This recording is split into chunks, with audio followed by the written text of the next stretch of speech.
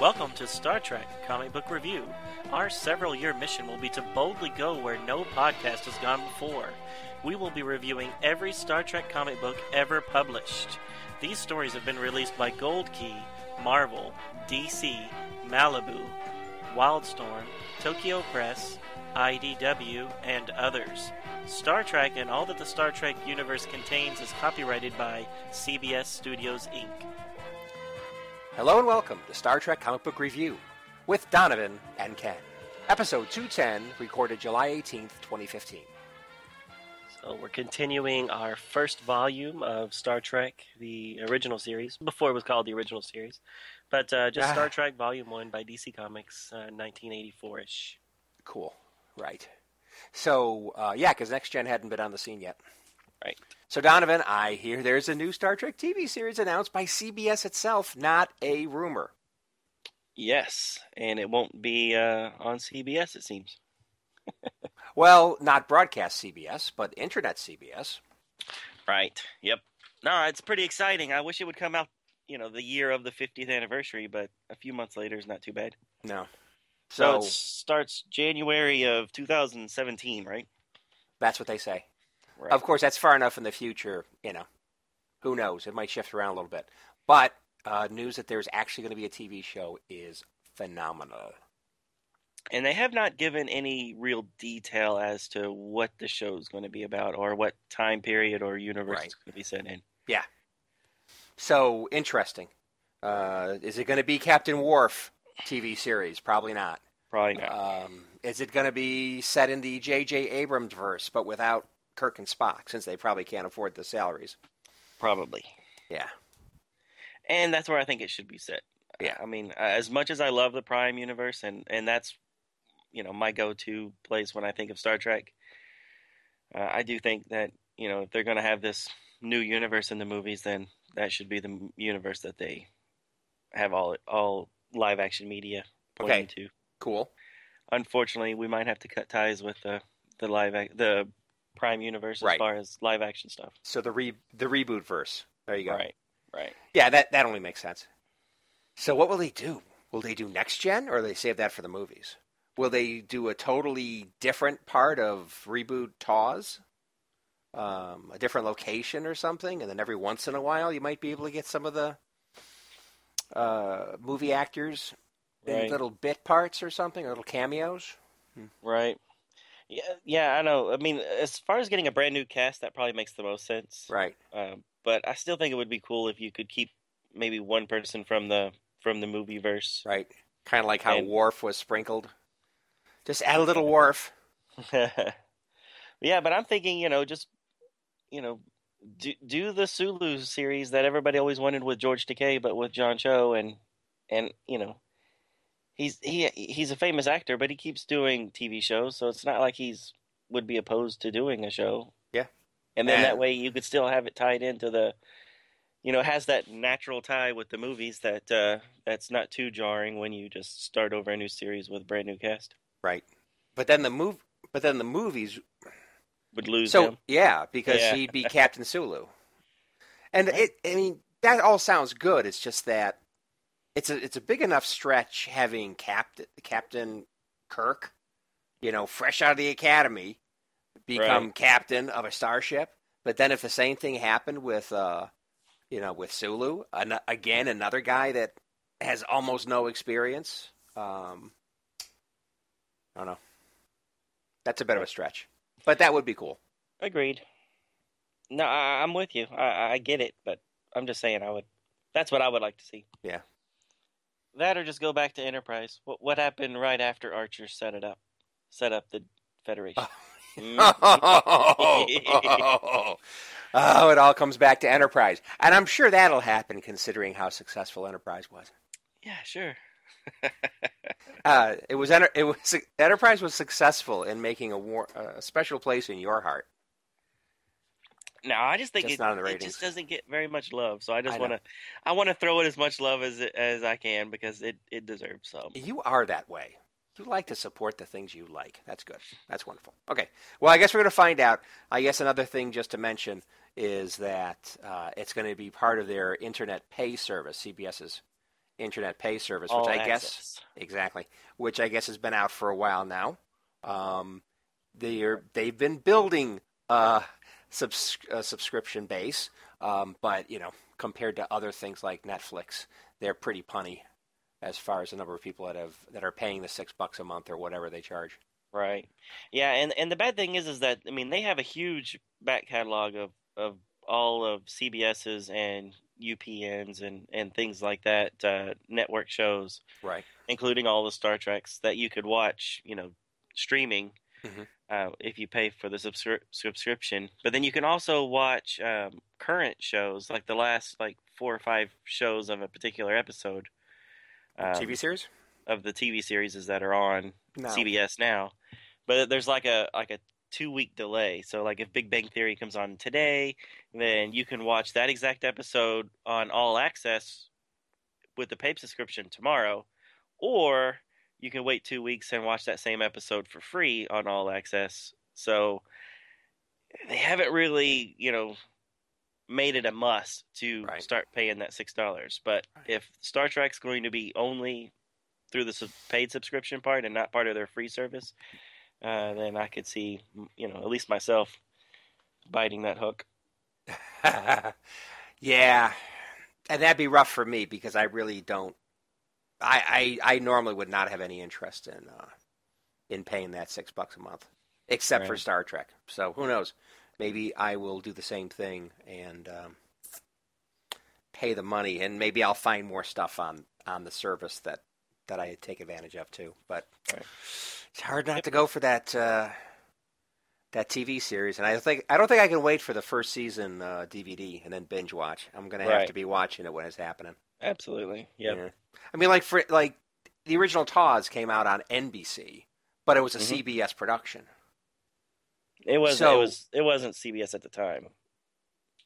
CBS bought out Paramount eventually, so at the time it was Desilu. It was not. Well, okay. I thought. Okay.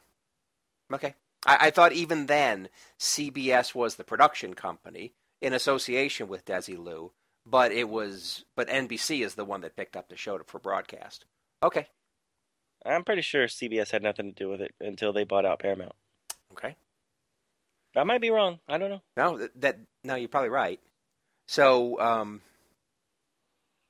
anyway, the important thing is we got a new TV show. It's too far into the future as far as I'm concerned, but it takes time to ramp up. Kurtzman. Okay, so how about production company? Oh, yeah. I'm glad that he's in it. Okay, yeah. So Kurtzman, one of the two initial writers of the reboot movie, 2009 movie, is producer. His production company is doing it. It doesn't look like it's in association with Bad Robot, but who knows? At least I didn't see him mentioning Bad Robot. So it really is Kurtzman and then some lady who is a producer for a lot of other TV shows in the past. So Orky, whatever, has nothing to do with this, supposedly, according to what I've read so far. And as far as I know, Bad Robot production and JJ doesn't have anything to do with it either. So, which makes sense. Right. Just it's so new that we have no idea what they're really going to do. Yeah. They released one press statement, and that's it, right? That's the only thing I've ever seen that's official. Yeah, I think it was only one press thing, but then I've read several different articles from different, and it's mostly all the articles I read are saying the same things, but I think the last one I read had a little bit more information. Right. But yeah, I guess we'll find out as time goes on, right? We'll have little leaks here and there. It'll be good. It'll be great. It'll be great. Yeah. But I'm also looking forward to these comics that we're about to read. Oh, yes. So let's get to it. Yeah, so we're going to wrap up the Wormhole Connection, which turns out to be a 4-parter, we find out, and then start 2 more standalones. Well, actually, they're not. The last one, are they both standalones? Yeah, they're both standalones. Right. That's right. Okay. Yeah, so what do you think about this original Volume 1 overall? So far, I like it. I think it's taken a little bit of time to find its footing. Right. But the stories are good. The artwork's good. I'm liking it. I think there's a few things that I would have changed, but that's looking at it 30 years later, so it's not quite fair. Yeah. What about you? I don't think it's as good as some of the other things we've been reading. I thought the Wildstorm folks did a good job. I think Volume 2 tended to be better than Volume 1, at least from what I'm seeing so far. But, yeah, it's good. I think the artwork is good, but a little old-fashioned, but product of their times. There's a lot of times when Kirk is drawn and other characters, like we'll get to see Ambassador Fox again soon, where, I don't know, they look sometimes very, like, idealized, stereotypical comic book hero guys. Right.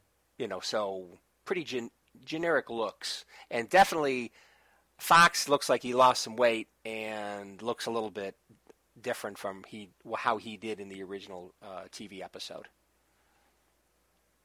And by the way, that was Galileo 7 he was in, right? Wasn't it?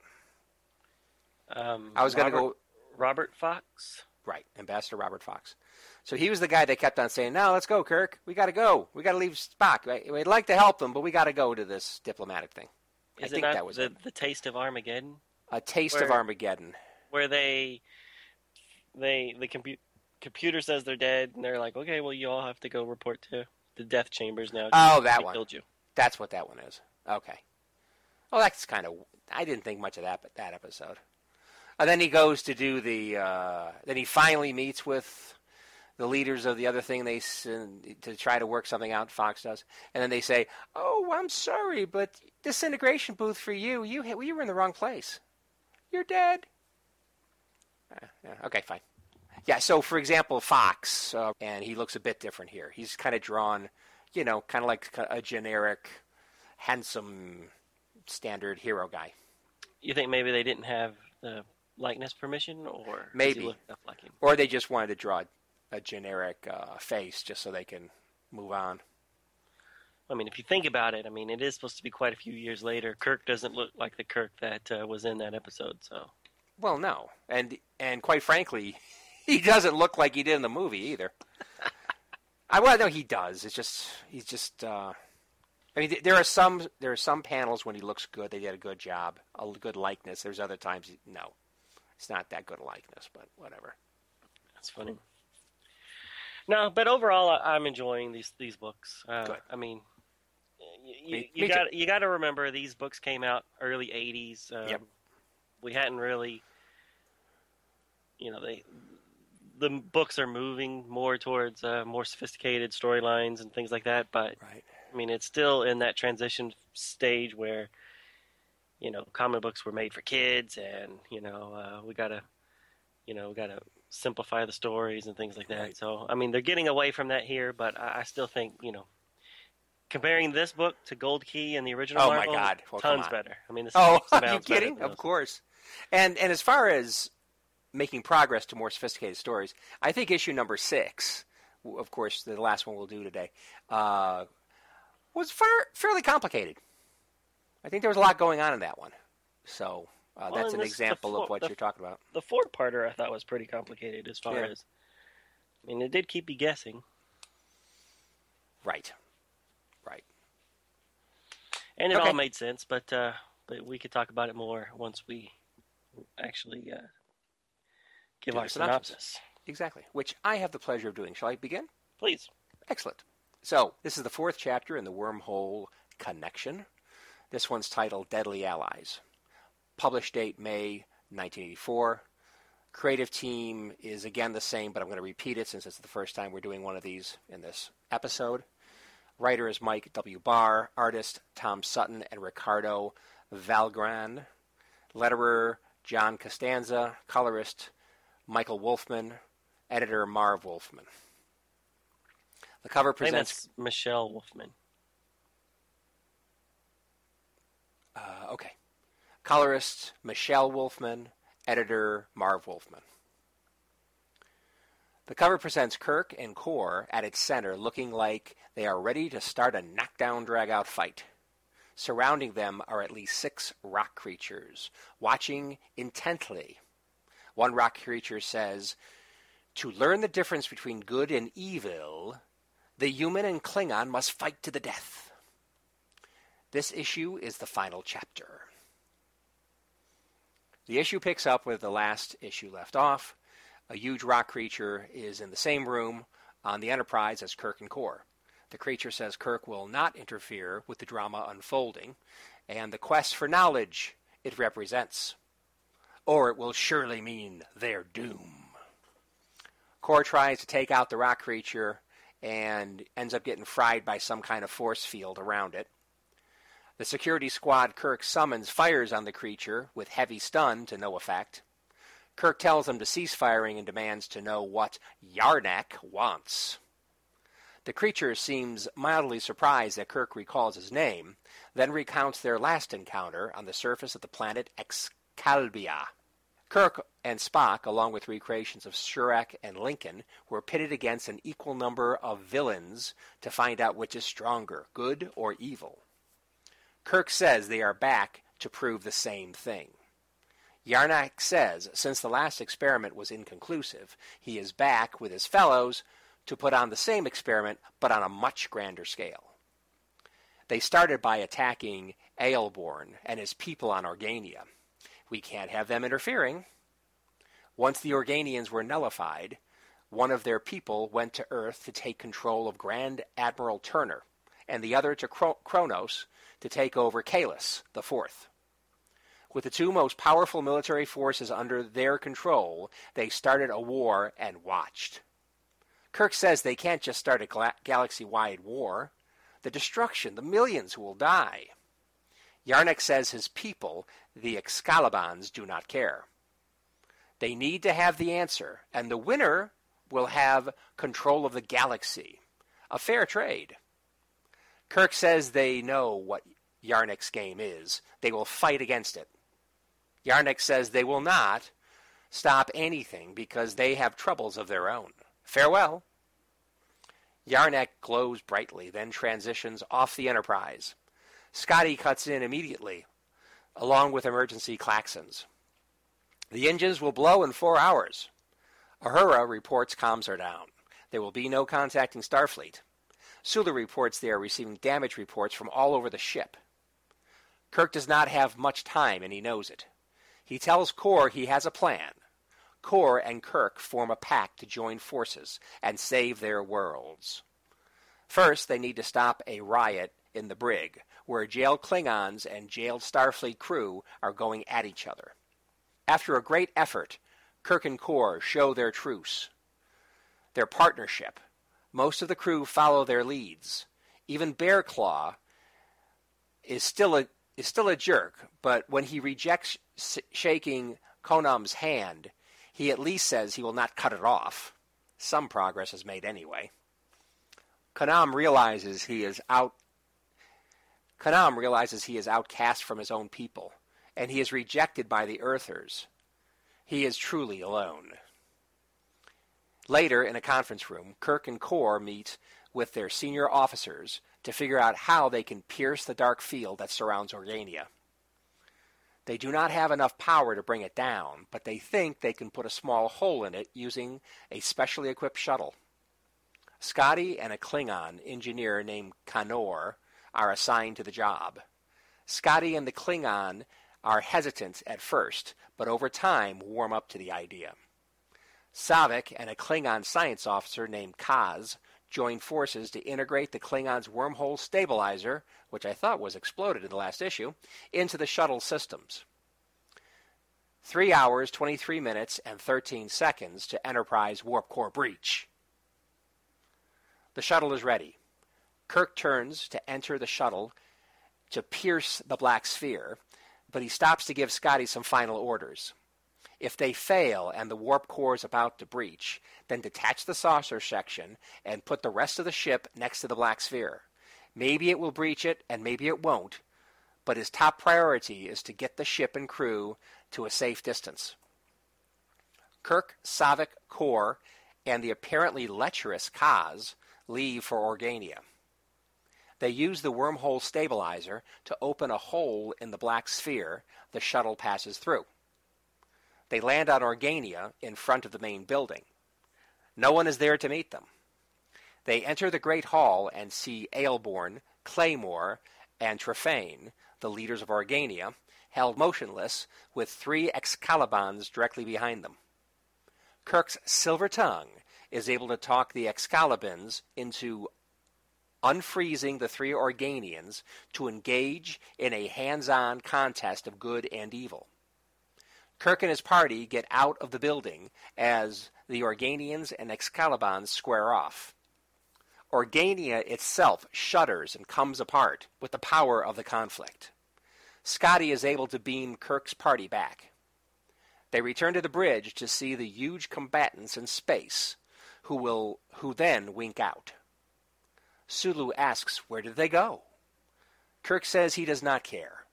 They are gone, and with it their control over the galaxy. The Klingons and Federation no longer have an omnipotent babysitter to enforce a peace. They will have to make mistakes, but move forward into their own destinies. Ahead, Warp Factor 1, Mr. Sulu. The end. So, what'd you think? I thought the ending was a little pat. I thought Kirk getting to have the old speech thing and talking people into patently ridiculous things when they're supposedly powerful and intelligent is kind of fun and kind of hard to believe, but hey, whatever. Right. Yeah. That was my biggest problem with this book, is that the Yarick already knew that the Organians were powerful enough to stop them. That's the reason why they're being captured like this. Right. And yet Kirk was able to talk them into releasing them. And I don't know what it is. I mean, is it because Kirk told them that they would be the good guys and the Organians would be would be evil, and then they were like, "Oh yeah, well that makes sense. So we'll release them." I mean, that's so he was stroking their egos. Is that what you're saying? I don't know. That's what I'm trying to figure out. How did they do that? Or why because the story wanted to end. It's been 4 issues already. I don't know. Yeah, it's just one of those. Some stories are better than others in painting a plausible picture. This one you just had to go with, unfortunately. Right. And another thing is, I thought the Organians were really like, oh, we're pacifists, la la la la la. Well, they sure were pacifists when they came out of being frozen, boy. They were very upset. No, yeah, exactly. And maybe it's fine to be a pacifist when you're omnipotent, but maybe after you're shown to be not quite as omnipotent as you think, you get kind of pissed. I don't know. Right. So the Yarnik are from the Savage Curtain original series episode, right? Right. Apparently, yeah. Which we did talk about a little bit last week. We did. So, but these Yarnik do not look like the Yarnik from that episode. You're right. When we first were introduced to these guys, I was looking at them going, looks familiar, but it did not register to me exactly who they were. And partially it's a good reason, isn't there? Well, I don't know if there's a good reason, but I mean, they don't look exactly like them. So that's the reason. Okay. No, yeah, because in the episode they were almost like slug-like creatures. I don't think that they were supposed to look rocky, where these look like they are made out of rock, kind of like the Thing. Yeah, exactly. They're biped, so they have legs, where the Yarnik in the episode, I think, looked more like a Jabba the Hutt type slug creature. Yeah, they're very asymmetrically shaped, and they're very weird looking things, but they do look organic, which makes the claws make a little more sense. Right. And they do have little bumps on their head that I think are white in color, but they seem to have really tiny little eyes, and they seem to have a mouth and kind of sort of a nose, where these guys in the comic book don't have any of those facial features that I noticed, and they've just got a bunch of, like, infinity stones in their face, which is supposed to be their eyes? I don't know. There was some artistic license taken. Right. So maybe they did it on purpose to kind of not let you guess on issue 1 kind of what's going on. Oh, who they really were? Yeah. Maybe. Oh, well, that must be it. That must be why I didn't recognize them until way later. They didn't want you to. There you go. So it's been a while since I've seen the Savage Curtain. I remember I really liked it, and I was all, conspiracy thinking that Colonel Green from that episode was going to be Peter Weller's character in the Into Darkness, which was obviously wrong. But I don't remember the Yarnik being all powerful like they are here, where they can actually control people. I thought that they could kind of make, bring people together. Right. Generate people that have been long dead. Or generate images of them, right. So like, well, they're there enough to be in a fight with Kirk and company. Right, but yeah. But they weren't the real person. Well, no. But somehow they created, I thought, physical facsimiles of them. But right. But that's not controlling people all over the universe to create this giant war. Yes, agreed. Although if you can make people see things that aren't there and feel the punches of them, that implies some level of manipulation of the mind. But well, yeah, this is at a whole new level. Then Picard is just that powerful because he can do the same thing with the holodeck. Yeah, which I never did agree with that photon thing, but yeah.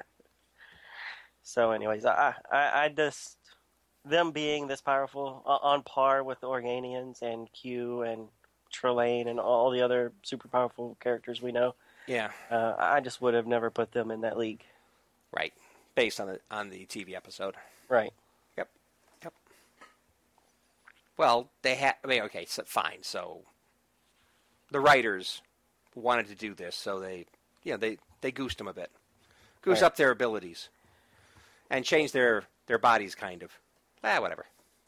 Well, I mean, from the time that episode was made and this issue came out, the Klingons had gone through a makeover, so why not the Yarnik as well? Right.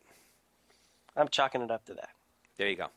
And another thing that we'll continue to see is, at least so far, this series of comics do borrow heavily from the original series. Right. Bringing characters back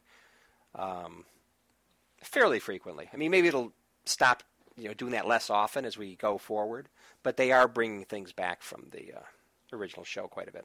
Right. So, well, when these issues came out, it was the first time that comic book company was able to use storylines from the previous shows.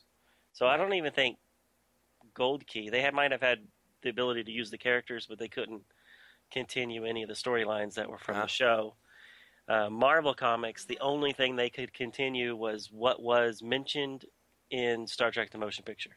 So if it wasn't mentioned in Star Trek The Motion Picture or a plotline in Star Trek The Motion Picture, they could not use it in their stories, which is why, they never did Trouble with Tribbles 3 or whatever type storyline. So, right. So this, I think, so I'm thinking that they finally got the rights to go back and mine whatever storylines they want to from the old show, and maybe they're just overdoing it here at the beginning. They went hog wild. Well, because this is right after Wrath of Khan, and they saw how good that was. They took the storyline from the old show, made it better. Yeah. We can do the same thing. Every issue. And it continues on now with ongoing comics. Right. And, of course, Into Darkness. There you go. Exactly. So, anyways, I like the story. I didn't like the resolution, and I did not understand I was glad to see that the wormhole generator thing was reused from issue 2, but it doesn't really make sense because I thought that wormhole thing was to stabilize an existing wormhole, not kind of create a new one so that they could get through the blackness of Organia. Right. Well, the whole idea of what they've done with the whole wormhole stabilizer thing is just incredible fantasy. like, hey, let's put two words together and then let it do anything. Yeah, it's kind of ridiculous. So, I mean, it took the idea of a wormhole that supposedly will take you from one part of the galaxy to another part of who knows where in the cosmos, and they've just stretched it to be whatever they needed it to be. So. Right. And I'm still wondering, because Star Trek the Motion Picture has the wormhole scene, and it always confused me because that's not what I thought a wormhole was, that you're going at warp within a solar system, and somehow an asteroid gets in there with you or something, which then causes you to be in a wormhole. I never understood that scene. So maybe the definition of what a wormhole at this time and during the Star Trek the Motion Picture just is different than what we think of as wormholes now. Yeah. Well. So I try to rationalize it that way to give them the benefit of a doubt, but it's still perplexing to me. Well, I think the ideas of wormholes, scientifically, didn't change much. It's just how people are taking the science and warping it into what they want it to be. Yeah, it probably has changed a bit. It's right. It's morphed. I mean, I think Deep Space Nine had, a decent concept of it. Obviously, completely ignoring the idea of, the crushing gravity of trying to go through something like that. But, yeah, I think it got a little bit more mature by the time Deep Space Nine came out, but still. Right. So maybe it is what you were talking about earlier, where they just took two spacey sounding words or concepts and then just made up their own definition for it. Yeah. Yep. I just find you just have to. It's a wonderful use of suspended disbelief. Just go with it. Yeah, I'm going with it. Yeah. So, I do like that this kind of explains what happened to the Organians, because, correct me if I'm wrong, but we just there was no explanation during TOS what happened to the Organians, Nope. or their enforced peace, and then nothing in the motion pictures talked about the Organians again. Nope. But we did have Klingon episodes, like in the third season, like Day of the Dove. So I don't know. I think it's kind of cool that we ultimately found out why the Organians don't have sway over things anymore. Right. Because they're basically gone. Also interesting that it has the idea of the Klingons and Federation getting together. Which, of course, would be revisited later in the movies. Right. But, yeah, so I thought it was interesting to see where the Organians went. Yeah, I thought the same thing. Yeah. When they were destroyed, I was like, okay, well, that explains why we don't ever hear about them in Star Trek 3, which is very heavily Klingon versus Federation. Right. And then ultimately in Star Trek 6, which is, the beginning of the peace treaties and stuff like that. So, Right. Yep, same thoughts. Yeah. So I thought Core didn't do much. Except flip characters a few times. I mean, at first he seems like he's going to go along with Kirk, and then he sees Kolar and, I'm a different person now. Kill him. Well, he's a Klingon, so of course he's going to attack somebody like that. And then as the contest is stated, and the rock creatures say, oh, okay, you'll be good, Kirk, and then the Klingons will be evil, and then Core is saying, hey, we're not evil. I love that. I thought that was kind of funny, but again, it showed how ineffective he was. I mean, he was just a total background character. I think the last truly significant thing he did is try to fight the rock creature. That worked out well. And then after that, it's like it's the Kirk show. Right. So Core doesn't get to do anything. So. Yeah, I would have liked to have seen more of a team up with the Federation and Klingons. Exactly, as opposed to Kirk saying, I have a plan, and here it is, and just shut up and get in the back seat. I'm driving. Right. Well, I mean, they did have the core engineer working with Scotty and things like that. So Yeah, but the Klingon engineer, not the core engineer.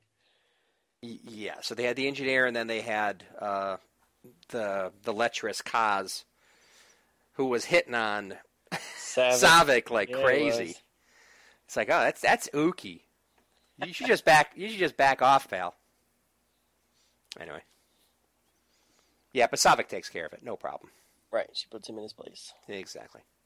So there was a few shots of the Enterprise, especially I think it was on page 14 of the book, Let me look. where the nacelles look like they come out straight from the engineering.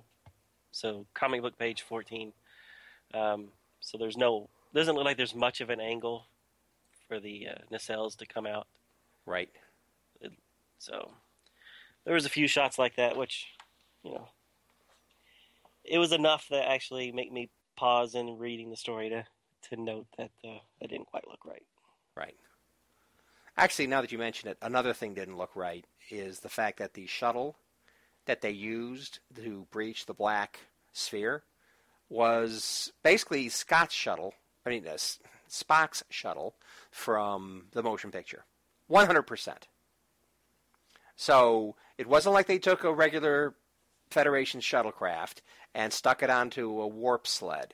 They 100% went with a Spock, what I thought was a Vulcan shuttle on some kind of, warp sled. Right. And I'm kind of wondering if they went to all that trouble sticking a Federation shuttle onto what I thought was a Vulcan warp sled in the early issues, then why did they switch 100% to what I assume is a Vulcan shuttle design in this issue?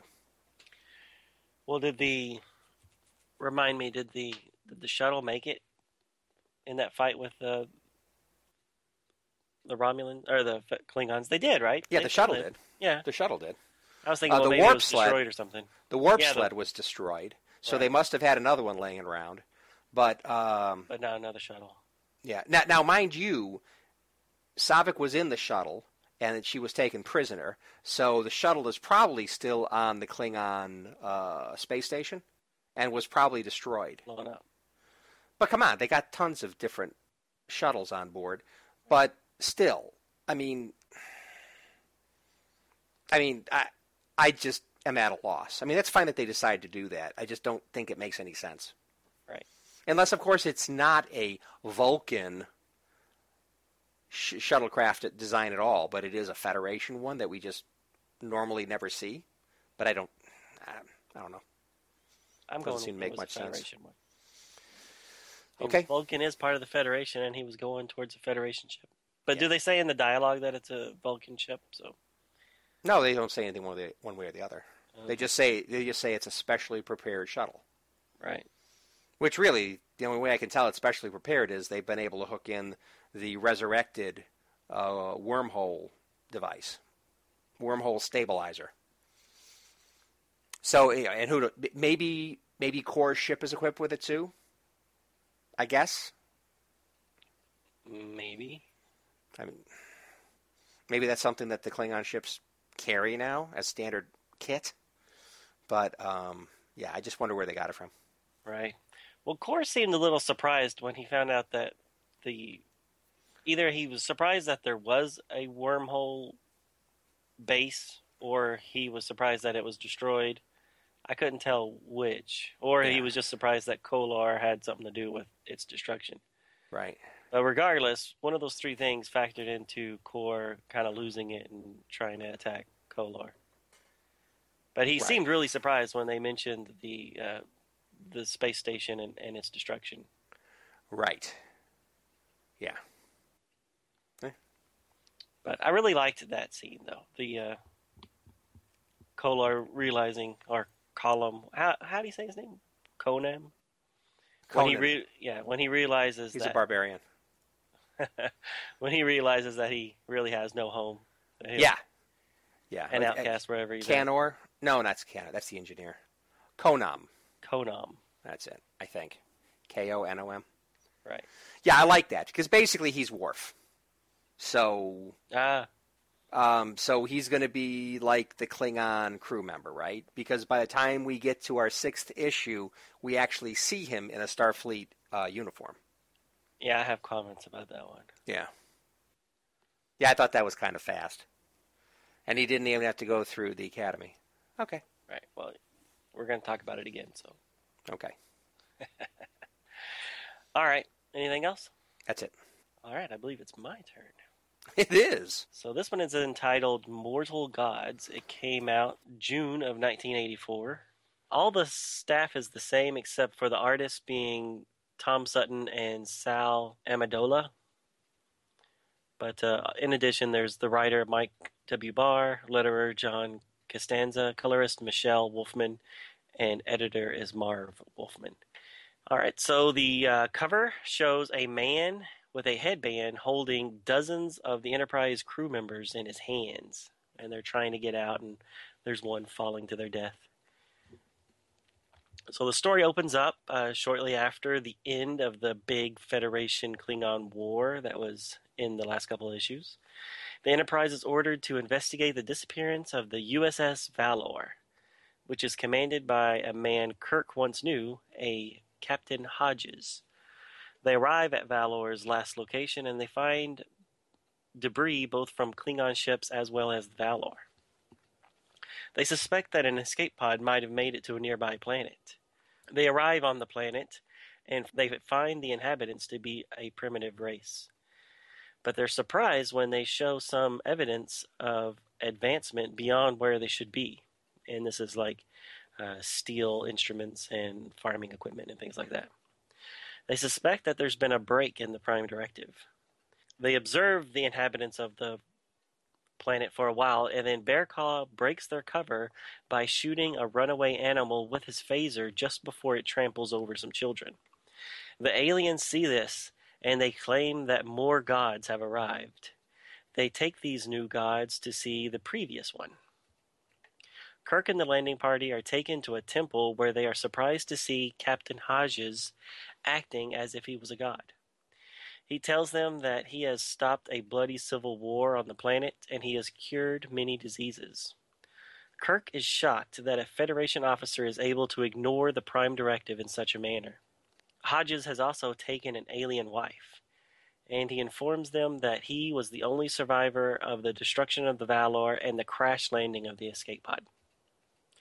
Elsewhere on the planet, the previous heads of the two parties in the Civil War, named Decton and Balor, are meeting.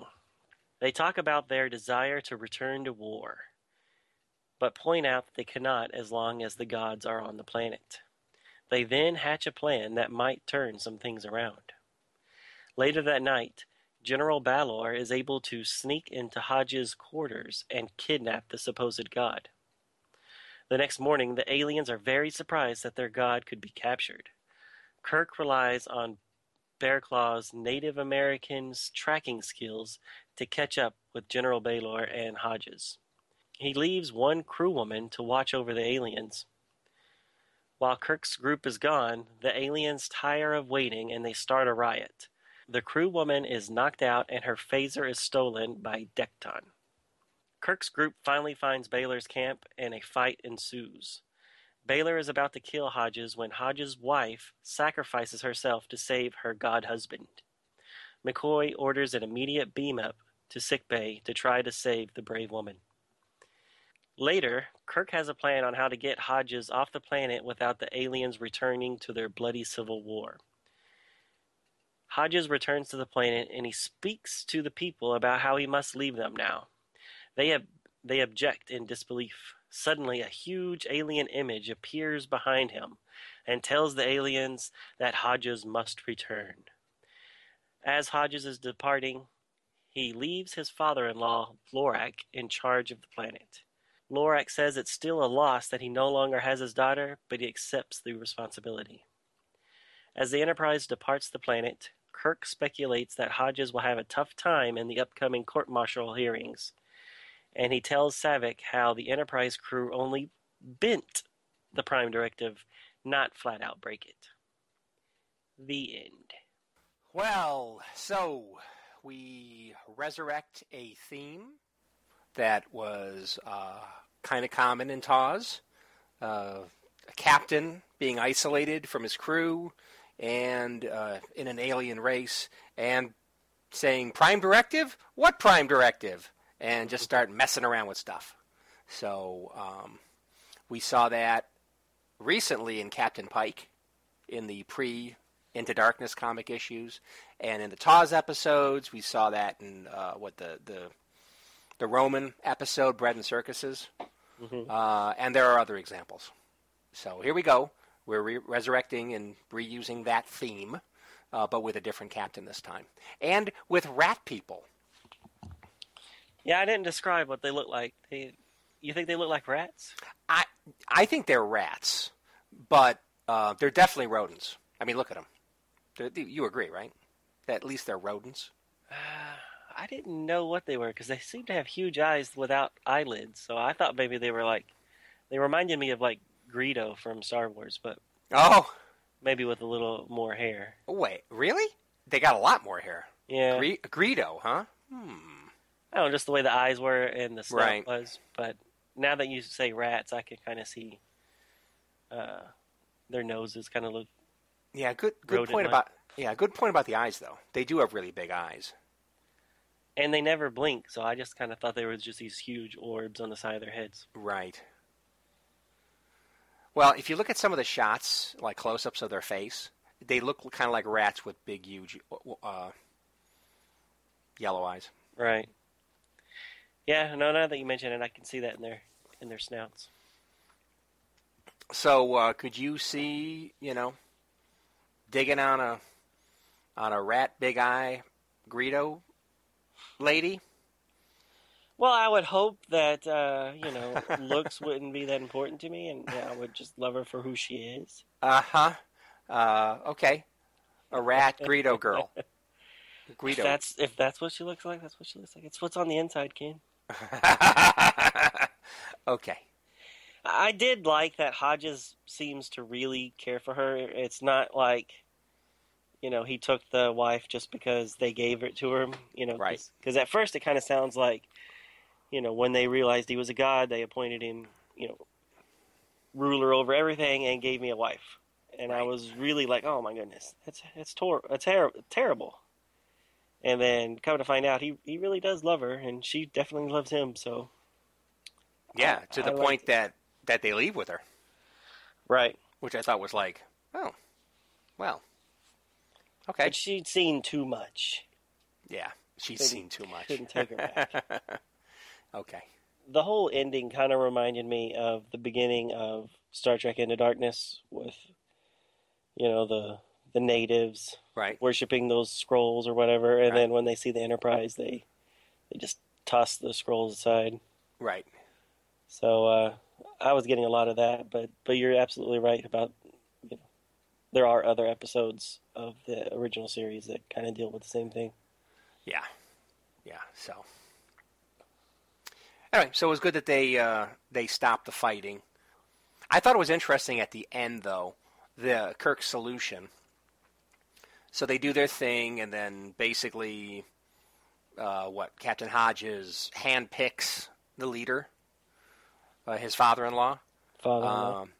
And at the end, I thought it was interesting when, was it Saavik? I think it's Saavik. She asks, thinking about, what happened there, and then Kirk tells her that unlike the Organians and the Excalbians, they gave the rat people a choice. And it's like, you did? You handpicked their leader for them. So, yeah, we weren't manipulating them and continuing to manipulate them, but we picked their king. Right. So it's like, well, I don't no. Where's the choice? No, there isn't a choice. We picked it for their leader for them, but whatever. I mean, at least it's their leader and not an alien. I mean, to them, right? So that's better. Yeah, good point. I hadn't thought of that. Yeah. Yeah, so my one of the things that confused me, especially at the beginning, was how long has Hodges been on the planet? Because the war in which his ship was destroyed in was only 2 issues long, so he couldn't have been on the planet for all that long. Yeah, good And point. he's already given them, farming equipment and mass produced it and taught them how to use it and cured diseases and all that stuff. Right. Man, that seems fast. Yeah, and curing diseases is an interesting one. You're not a doctor. You probably have little to no equipment. You don't know what these aliens' physiology is, even if you were a doctor. Farming? Well, maybe. At least get, working out how a plow works. But I don't know. Yeah, I agree with you. Good point. Right, but he's already mass produced these plows. Yep. Taught him how to use them. Yep. He works fast. Yeah, he does. I'm surprised he didn't have rat children by now. He works so fast. Oh. And he seemed to have no remorse for the loss of his whole ship. Oh, Yeah, by the way, my whole ship's dead. Yep. My whole A few of us were in the escape pod, but I was the only one who lived that too. Yeah, they're dead too. And I'm the god. And this has all happened in 2 weeks. Right. Oh, very good point. I hadn't thought about that. Hadn't noticed that. Yeah, I thought the artwork again was decent, but again, some of the frames, some of the panels don't look too much like the actors, quite frankly. I think in some shots, though, the phasers looked a little more accurate. Hate to come back to the phasers, but it really is all about the phasers. In some shots, it looked a little bit more like the Wrath of Khan phasers. In other shots, again, the front piece is too long. Yeah, I'm just going to keep bringing that up. But are they at least pointed the right way this time? Well, yes and no. I mean, there are some that they're not. It's got a really long muzzle in some panels, which is not the way they're designed. They're really long in the back. But then there's some other shots where they show like a side view, like after that one blonde lieutenant is knocked out. And by the way, she's got this right cross that just whomps the heck out of her. Whoever that general guy was, I forgot what his name was. I forgot his name now too. Yeah, but I mean, he just whomps the heck out of her. Wham! Or actually, Wud, W-H-U-D. But there's a shot there when she's like on the ground and he picks up the phaser. It looks pretty accurate. Anyway, it just keeps on messing with the idea that guns have to have a long barrel, which they don't. Anyway, not in Star Trek. Every other franchise they do. Yeah. Yep. Even the battle phaser, which is a little bit more where the hand grip is more in the middle of the phaser. Still, it's not. It doesn't have a long barrel. Anyway, whatever. Right. So maybe you just didn't know it, but even the phasers back then had moving parts. So maybe if you point it one way, it's kill, and point it the other way, and it was stuff. You're being funny. Yes, I'm trying to be funny. So the whole top part, the entire thing, rotates on the pistol grip, is what you're saying. That's yeah, we just never knew it because they never showed it on screen until Star Trek the 2011 movie. You're just a 2011 movie phaser hater, aren't you? It's just ridiculous. Well, it's going to be interesting to see if they do it any differently in the third movie. Well, they got away without having to show it in the second one. Well, they didn't show it doing any flippy thing, but they Right. did. They used a hand phaser, but yeah, they just didn't show any close-ups. Right. Well, they will have the opportunity to change it because definitely no two ways about it. They had 3 distinct different phaser designs in the 6 movies. Right. And then they changed it to every other movie or something. yeah, and then the phaser, not Then they changed. Actually, the next gen, they had some changes too, although they were more subtle in general. So now, sure, we got the reboot, and we're about due for a new phaser. So maybe you'll get something you like better. Anyways, back to this one. Anything else? No. It was not my favorite. It was not my favorite either. No.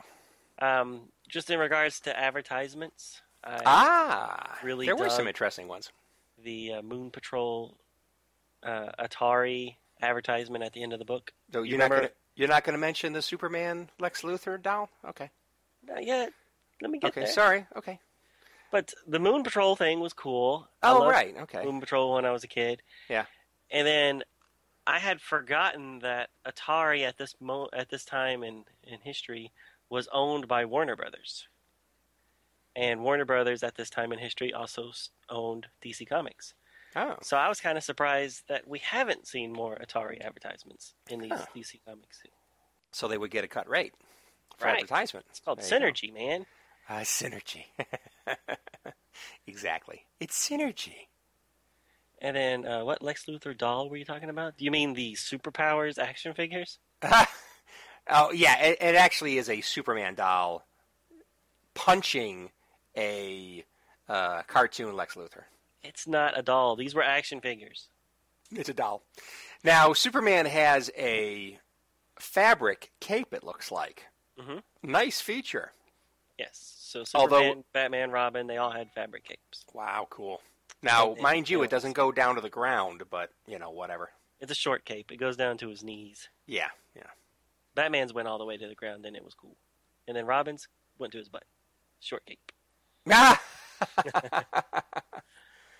these action figures, I was looking at this one, and of the ones on the bottom, I think the only one I didn't have was maybe Green Lantern and Hawkman, but I had all these other ones. Oh, did you? Yeah. Cool. And they all had this, like you squeezed on their legs, and Right.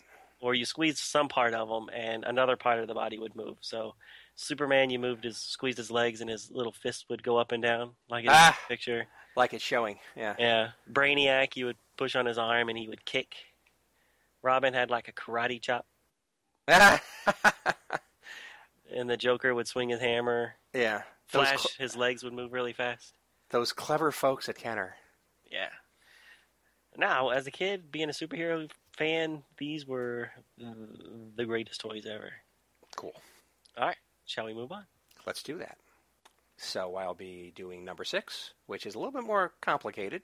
It's a little longish in the synopsis. And the title is Who is Enigma? Published date July 1984. Everybody's the same, so I'm not going to bother going through that. The cover shows two Kirks that both say they are Jim Kirk. A third person is holding a phaser on Kirk. Text says, choose wrong and it's war. And also there appears to be two covers available, at least in the PDF file I've got. And they both look almost identical, except that the coloring is a bit different between the two. And there are some differences in text boxes. Like there's one that is with a red background and yellow text saying classic on the cover. So I'm not sure what the deal was there. Were they doing collector covers back then? I don't know. Kirk meets and shakes hands with Ambassador Robert Fox as he comes down off the Enterprise transporter pad. The ambassador's mission is to save peace negotiations between the Klingons and the Federation that are teetering on the brink of failure. As Captain Kirk takes the ambassador out and into the corridors of the refitted Enterprise, Scotty beams aboard 6 replacement crewmen from the starbase that Fox came up from. They are mostly aliens, and none are in Starfleet uniforms. As they walk through the halls of their new posting, what appears to be an Andorian thinks about how he should be able to complete his mission before the real Andorian he knocked out will be discovered on the starbase. Elsewhere, Kirk confirms with a security man named Richardson that he has the ambassador's security escort to that night's banquet ready. Richardson confirms that he does. The fake Andorian finds himself in a hallway alone and shifts his appearance to fit that of Security Officer Richardson.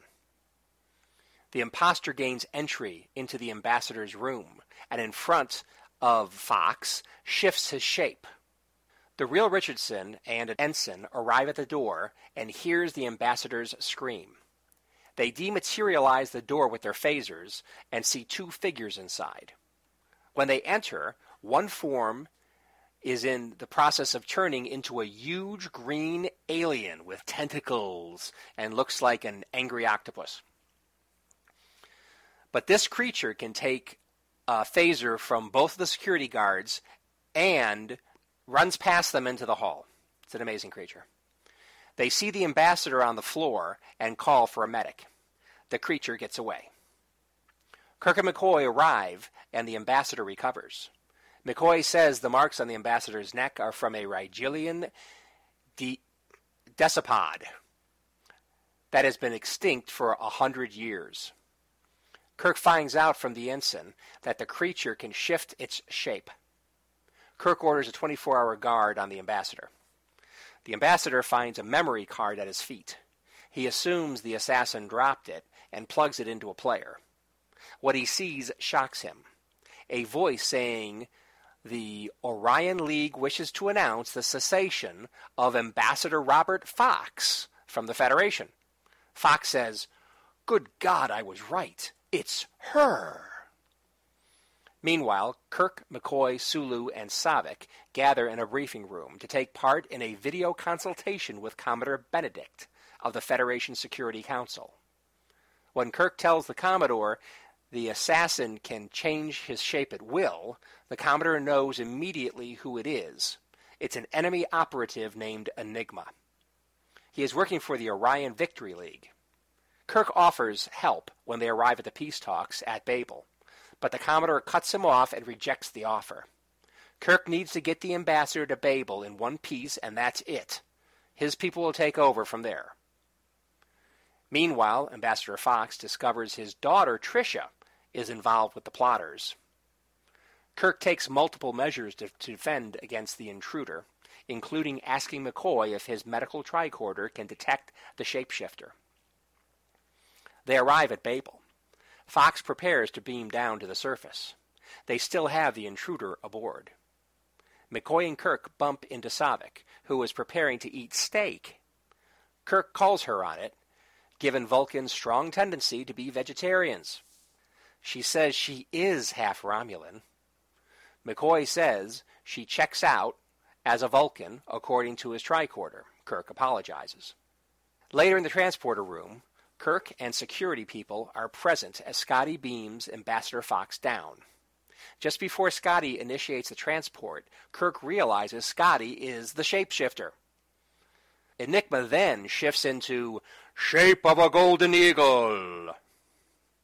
Kirk tells Fox to get off the platform. The stormtroopers, security guards, shoot and miss the Golden Eagle. The transportation cycle continues and beams Enigma down to the planet.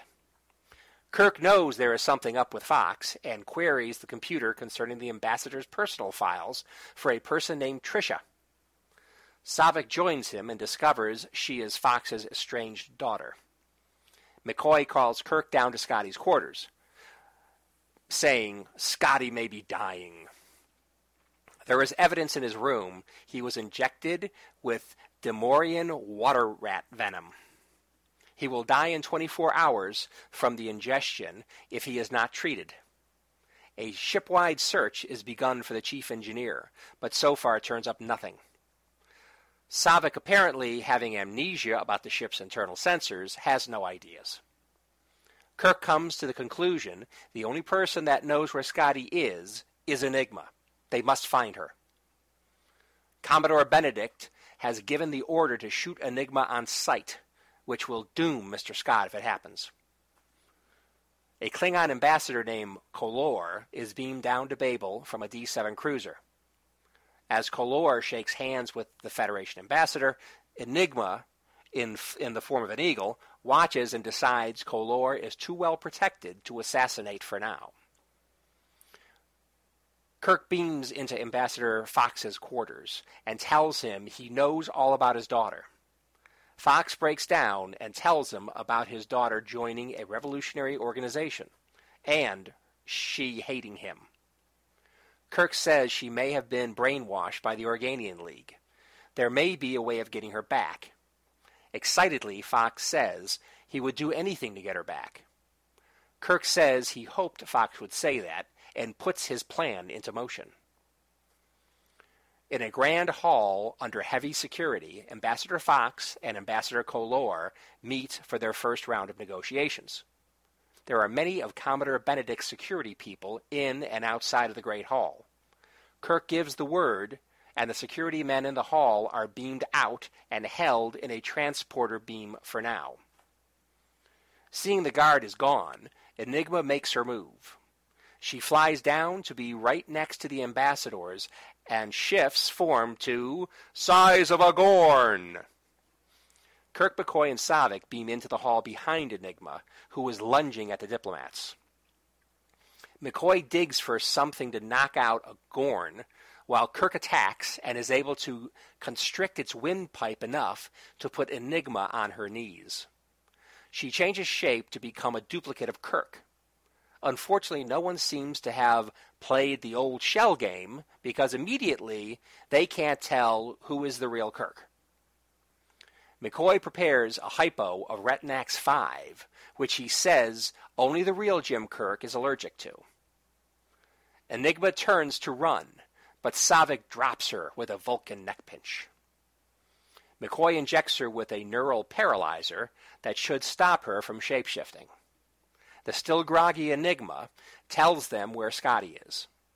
McCoy beams back to the ship to treat him as soon as security guards can get him out of the crawl space above the officers' staterooms. They beam the guards back into the hall. Commodore Benedict enters the room, and he is pissed. Kirk puts him in his place when he points out that they captured Enigma and, more importantly, saved the lives of both ambassadors. Ambassador Kolor puts the icing on the cake by commending Kirk for saving their lives and saying he will recommend Kirk for the Klingon Courage Medal. Back on Enterprise, Scotty is recovering after McCoy injected him with Mesoform D. Mesoform D! That counteracted the poison. With Kirk's encouragement, Ambassador Fox attempts a reconciliation with his daughter, the shape-shifting murderer. The end. That was the greatest synopsis ever. Was it? I loved all the references to Super Friends and Star Wars. Yeah. Well, I couldn't help doing the Super Friends thing. With the shape of certain items. Exactly. Shape of blah. Size of blah. It's like, yeah. So that was the Indian guy, right? No, that was the Native American the Indian Twins. Guy? No. The Native Tomahawk, he would... That guy. Yeah, he could change his size, but then the Wonder Twins would be the ones that could change into animals. Oh, okay. Okay, sorry. I got a little off. You got them both. That's fantastic. Yeah. Okay, so, yeah, well, you want to have some fun with it. Especially, it was really going long, too. But it's like, there was so many things going on, I didn't want to simplify it too much. All right. All right, so Ken, in your synopsis, you mentioned the two covers that are on the PDF. Right. One with a price tag of 75 cents, and the other one with a whopping $1.25. Oh, how interesting. I did not notice the difference in price. Okay. Right. So later, like in 89, 88, comic books were becoming really popular again. Mm-hmm. Yeah. And there was this company, So Much Fun, Inc., that would take back issues of DC Comics characters and kind of reprint them, bundle them up in like a set of like 3 or 4 issues, and then sell them in toy stores. Oh. And so they wouldn't have the barcodes. The advertisements would be missing or different inside of them, but the story itself would be the same, just reprinted. Right. And like you mentioned, the cover, they threw classic on there, and maybe the coloring on the cover was a little different. Right. But yeah, that's why it was. So even though it has a cover date of July '84 on the more expensive one, Right. that one probably came out, if I was guessing, in '88 or '89. Oh, interesting. Oh yeah, and I see. Okay, I should have realized that. So not only does it have a classic text box, but it has another one where they've replaced the new DC "There's no stopping us now" with a box that says "Distributed by So Much Fun." So much Right. fun. Yeah. So on the normal one where you see the new DC "There's No Stopping Us Now," if it was sold in a comic book store, that's the cover you would have. If it was Right. sold at a convenience store like 7-Eleven or whatever, it would have a normal UPC barcode there. Huh. So I think most of the prints here on the PDF are from, they made scans of the comic shop version. But Right. when you're buying this, you may see a newsstand version which would have the barcode there. Interesting. Cool. Yep. Yeah, I bought a lot of those comic book packages there in the toy stores and things like that when they were doing that, because I was still a poor little kid. So when you could buy like a big stack of 3 or 4 issues in a bag for really cheap price, Right. you're like, oh, I'm going to get that. So I got a lot of Batman and Superman and Star Trek ones that way. Cool. So just a little background. Well, before we get off of this, since we're talking about the cover, I wanted to mention how the phaser is very prominent on this cover. Uh-huh. And it's a very confused depiction of the Wrath of Khan phaser. Parts of it are accurate and parts of it isn't. So let me just say that I'm not crazy about how they're depicting phasers in this whole series. And I know I've said it before, but I continue to be amazed at the variety of depictions going on. So, there you go. Well, I'm not going to go into details because everybody's probably sick of me saying this, but Well, is it turned around, or is it at least? well, okay. So if you look at the shape of it, how it's kind of tapering in the back, okay, and the front part of it's really long and tapers less. That's basically backwards. Okay. So, because I've got one in my hand, it's a toy one. Oh, you don't have the real one?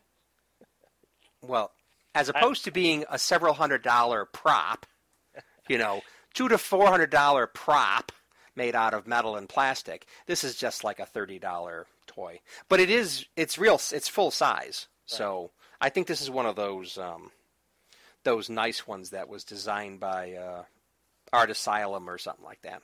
Okay. Yeah, Diamond Select Toys is the manufacturer, but it was probably designed by Art Asylum. Anyway, it's the right size and everything. So the fact that the little knob, which by the way isn't a controller knob, which they make it look kind of like a controller knob. Yeah, I was going to ask you because I thought it looked like a little joystick in this one almost. Right, or at least a knob that you turn, like a selector kind of thing. That's not what it was. It's actually more of a push button. Anyway, so that is in the back, so that's correct. And the controls on the top, that's oriented correctly. So on the left tells you, what setting it's on, disintegrate or stun or heat or whatever. And then there's like the two things in the middle, the white things in the middle are selectors. I guess you press it, to go up or down. And then the lights on the right are not right, but whatever. Okay. I mean, the main thing is the control thing is towards the front, so that's accurate. And the little knobby thing is correct. That's in the back. That's right. But the general shape is not right. And you should not be able to see the person's hand because the back extends pretty far and should cover up most of that person's hand. Anyway, whatever. I obsess on the oddest things. I was wondering about that. I thought it was turned around completely, and I was expecting whoever's going to do the shooting to get shot in the face. Exactly. Well, in a lot of ways, it is turned around, like I just said. So Right. yeah. So this scene reminded me a lot of Star Trek 6 with the no shoot him, I'm the real Kirk. Right. So they retreaded this book. I bet so. I bet the movie. They must have read this book when it came out in '84 or when it was reprinted in the late '80s, and they were like, "Oh, that was good." That's a great idea. Let's do that. And of course, having shapeshifters, even though they don't call them shapeshifters, is a popular thing. So. Right. Yeah, Yes. I did not buy how she became a shapeshifter. Oh God, I hate that. So it's just some sort of meditative discipline she learned by some monks in the woods or something crazy like that. That's crazy. That's stupid. I was just like, oh no, you had me until then. Well, which is apparently Kirk is citing in the comic book. Kirk is citing this because of an episode of TOS in which a character, Captain Gareth. Okay. Was able to do this. I don't remember that one. I don't remember that. I hate to say this because I put myself forward as a TOS fan, but I guess that probably is the case. I really don't remember that episode very well. But again, it was a captain gone bad, Starfleet captain gone bad. Anyway, it's just stupid. I mean, okay, operations or some. I mean, the whole idea of shape-shifting is ridiculous enough, but if you weren't born to it, it's like, and you're human and you just learn it. It's like, I agree with you. Yeah, that was. I could not agree with you more. That was the problem I had. That was the only one? Why was there more? That was the worst one. That was the worst one. Actually, I'm kind of interested. Where's Chekhov? So did they actually say... Okay, so I know at the beginning of Wrath of Khan, he was assigned on a different ship. Right. And then that ship was summarily destroyed by the end of the show. And he lost his captain. So I had the impression Sulu or Chekhov was just going to, reassign to the Enterprise. But apparently that didn't happen yet. So Good point. they're making that assumption here. No Chekhov. He's off on some other ship, I guess. So.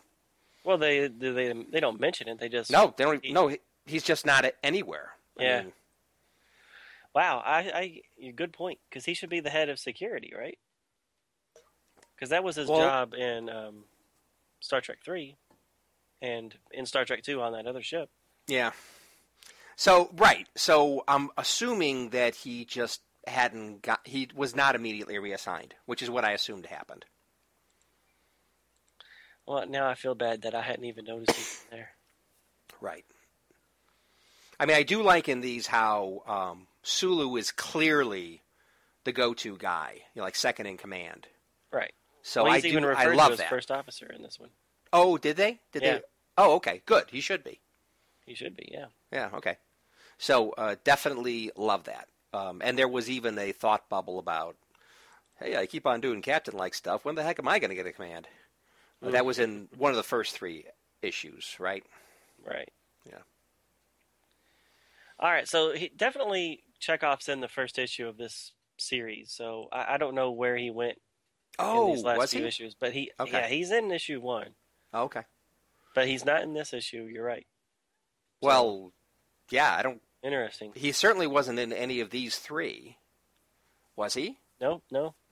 Okay, and I don't even remember seeing him. Period. But I must have misremembered. So was he in more than one issue? I don't know. I just know that I remember him in issue number 1.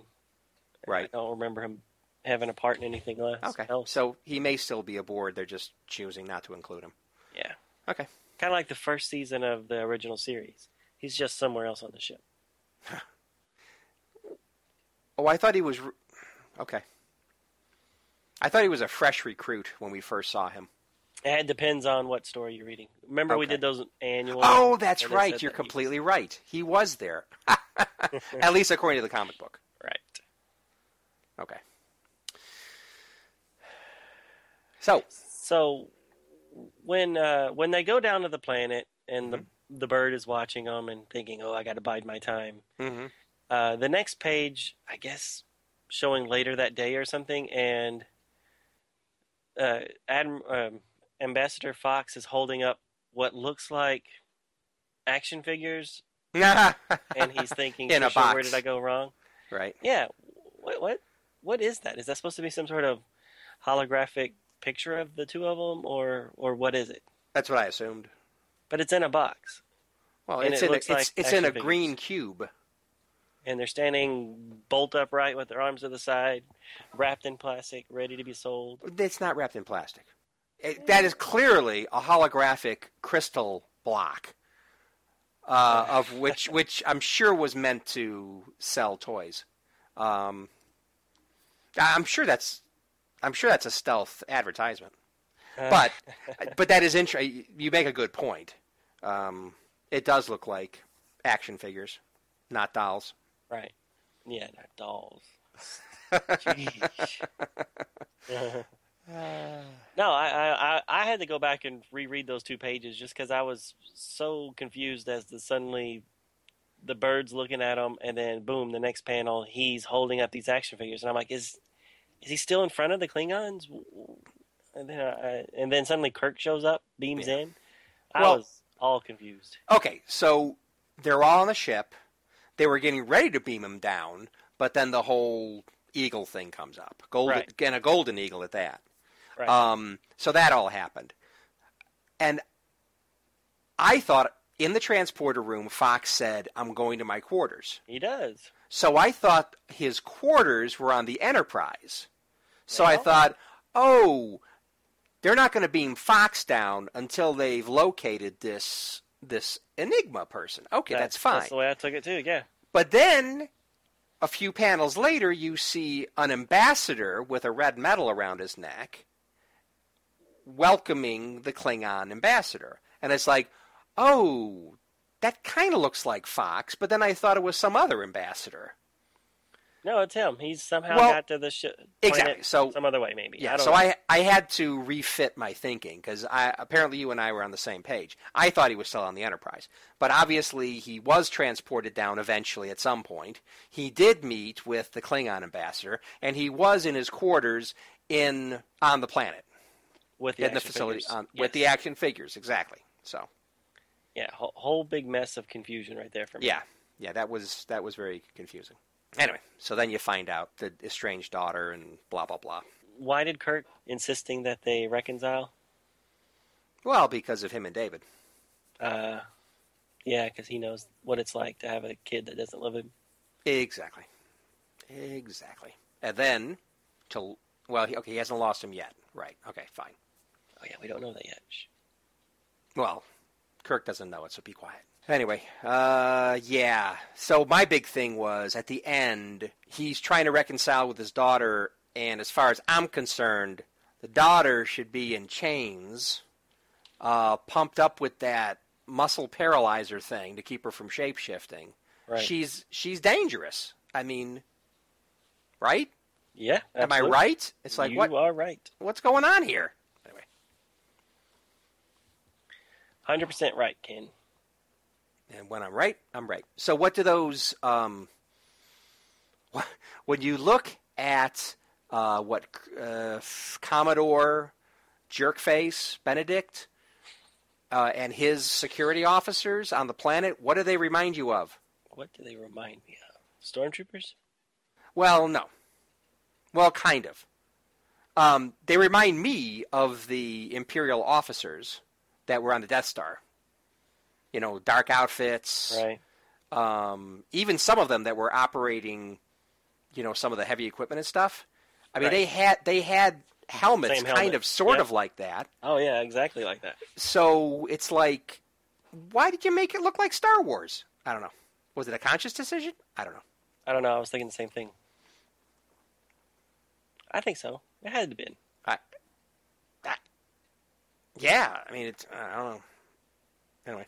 Yeah, so they resurrected Fox. He looks quite a bit different than he did in the TAWS episode. We alluded to that at the beginning. So it's just another one of my examples of where they're not necessarily very accurate. Right. Oh, did you want to talk about Kanam being in a Starfleet uniform? Oh, yeah. What was that about? I don't know. Because what was he? He's in the transporter room, and he's the guy that operated the transporter to beam out the guards? Yeah, to beam them into, like, the pattern buffer. The pattern buffer, exactly. When I was doing the synopsis and the words were coming out of my mouth, I was thinking, pattern buffer. I should have said pattern buffer. Yeah, so where's Scotty? Why didn't he do it? Why is it this guy, and why is he wearing a uniform?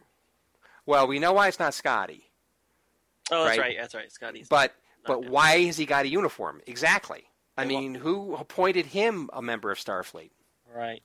Yeah, at first I thought they did it as some sort of trick, that they would show up on the ship, and then there would be a Klingon, and I was like, are they going to pretend like this is alternate reality where Klingons are the Federation? I don't know. Yeah, I was really confused. Right. Yeah, he should be, if you're going to have him around, that's fine, but you should acknowledge in some way how he transitioned from a member of the enemy into a Starfleet officer. So. Right. Yeah, some scene. Yeah, something. Yes, he was feeling all I don't belong anywhere last issue.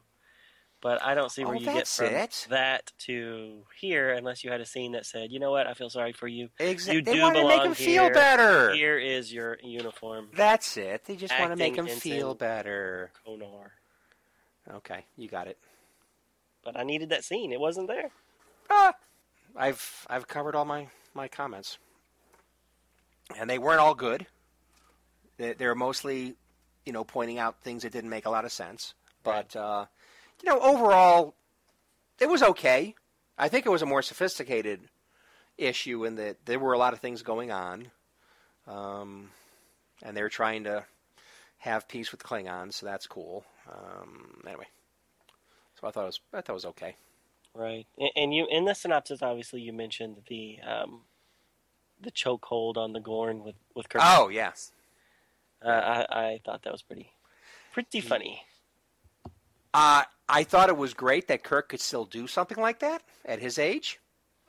And he actually says something like, I'm getting too old for this. Right. But it was a great kind of, fighting Khan in the original TOS episode kind of thing, Right. Using your leverage, using the strongest appendage you have, which is your legs, to put a sleeper hold on him. I thought that was good strategy from a hand-to-hand combat thing. Right. I was just thinking, what would happen if I attempted something like that? I would die.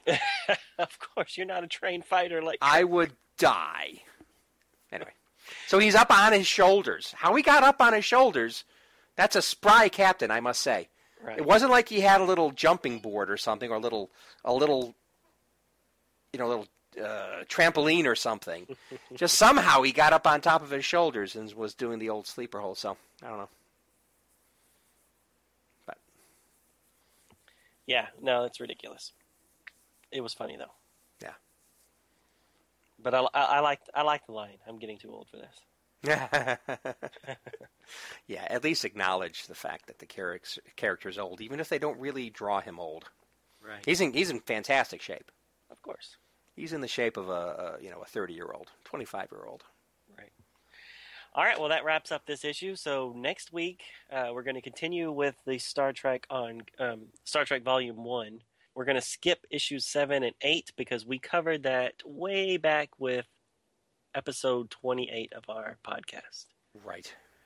So we wanted to do a Savick story back then because we just did the Untold Voyages number 2, which was kind of a Savick story. So we did 7 and 8 then. Right. So we're going to skip those. And then next week, 9, 10, and 11 of Star Trek Volume 1, which covers the events immediately after Star Trek 3, The Search for Spock. Very cool. So this is a nice breaking point. So I got a feeling that perhaps somebody will make an appearance back into the ongoing. Who could that be? Someone named Spock? Spock, perhaps? That would be cool. Yeah. Savick's stay as the third terrific trio was lovely. But let's get some Spock action back in here. Right. Now, this will be after, Robin Curtis Savick, so I'm curious to see if she changes her physical appearance. I'm confident she will. And, Savick did help Spock through his Pon farr a few times there on the planet, so I'm really curious to see. A few times? That we know of. So I'm curious to see if they make reference to that, and, in the expanded universe, they do eventually get married, so I'm wondering if maybe some of those seeds will be evident as early as these issues. So really looking forward to it.